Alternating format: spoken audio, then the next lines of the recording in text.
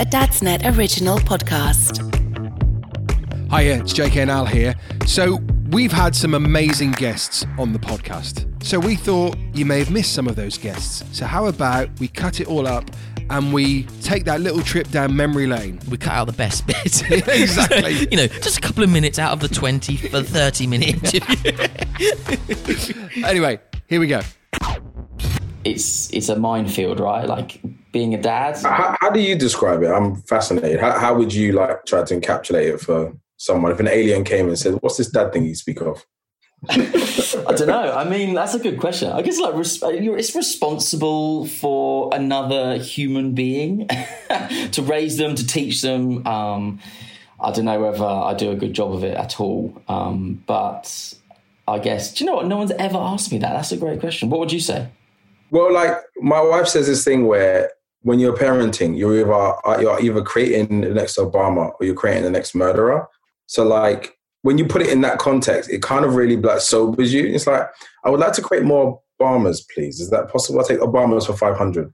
And so it is that big of a deal. And, the middle of parenting, which is people trying their best and, whatever the outcomes, that's okay. It's when the higher end or the lowest end of parenting, which is the massive problem. Yeah. Parents that try to do too much and they suffocate their children with excellence and stuff, that's a problem.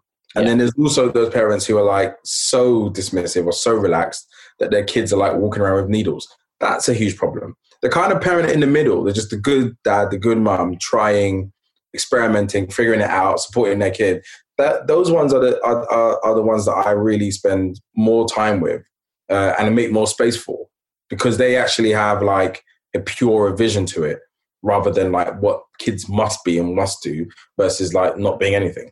Yeah, exactly. And I feel as well, someone said recently that someone said that they feel like they're doing a terrible job, and is anyone else of the same mindset? And one of the replies in the community was that if you are asking yourself that question, then you're doing better than a lot. And being in that middle and being aware of this end of the Obama end of the spectrum and the murder end of the spectrum, just being aware is half the battle, because ends of those spectrums, they're just tunnel vision and they're not really looking at the broader spectrum and the broader picture of what fatherhood is and should be. So yeah, there you go. So we're basically better parents than everybody else, and we should be celebrated. I think when I go, what I want is one of those really big headstones that I see in those old school cemeteries.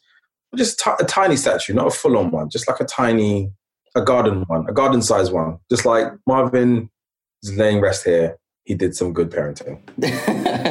Did some good parenting. I like that. Just the word "some" is the key word there, right? Some. He did enough that I'm still here and he's in my garden. Yeah, exactly. My kids do it. Let's dive into Dope Black Dads in a minute, but one of the questions that we tend to always ask is about legacy, which is a bit morbid, but since as you've already taken us down that route, what legacy would you like to leave your kids with? It's one of those interesting things, because a part of my discovery is not attempting to have a legacy, and especially not trying to make my kids a part of that legacy.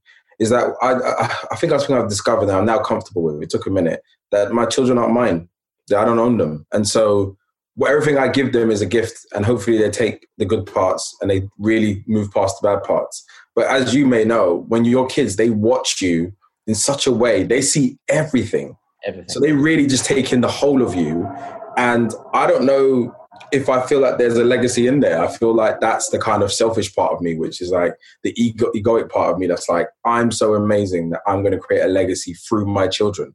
But then that also means that they would have to do things based on what I think is the best things for them to do. You'd have to match up to my values. Yeah. And I kind of feel I don't think that's a good idea. I think they should have their own for their times, for the things that they care about. They're a byproduct of my environment, but they're not me. And so, moving away from ownership of them and their what happens to them after I die or what happens to them as adults is a really healthy way to see someone. Because then I listen to them when they tell me who they are, because I don't have a pre-designed idea as to who they are. And it's a bit hokey-cokey, but it works. My son now is more confident, much more handsome, much funnier. He's smarter than I am at 4 years old. He's just he's a hybrid of everything that I thought I wanted to be. So I can't take credit for that. I'm just grateful. Yeah, that's exactly right. And it is always very embarrassing when you realise that your 4-year-old is smarter than you. He's smarter than me. He knows stuff. I get caught out all the time. Me out on my stuff all the time. But you do that, Daddy. And I'm like, just look, go to bed. At 5 o'clock in the afternoon. Yeah. Just have a nap.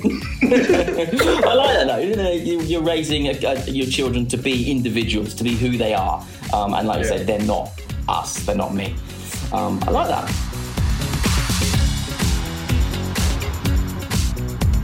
A Dadsnet original podcast.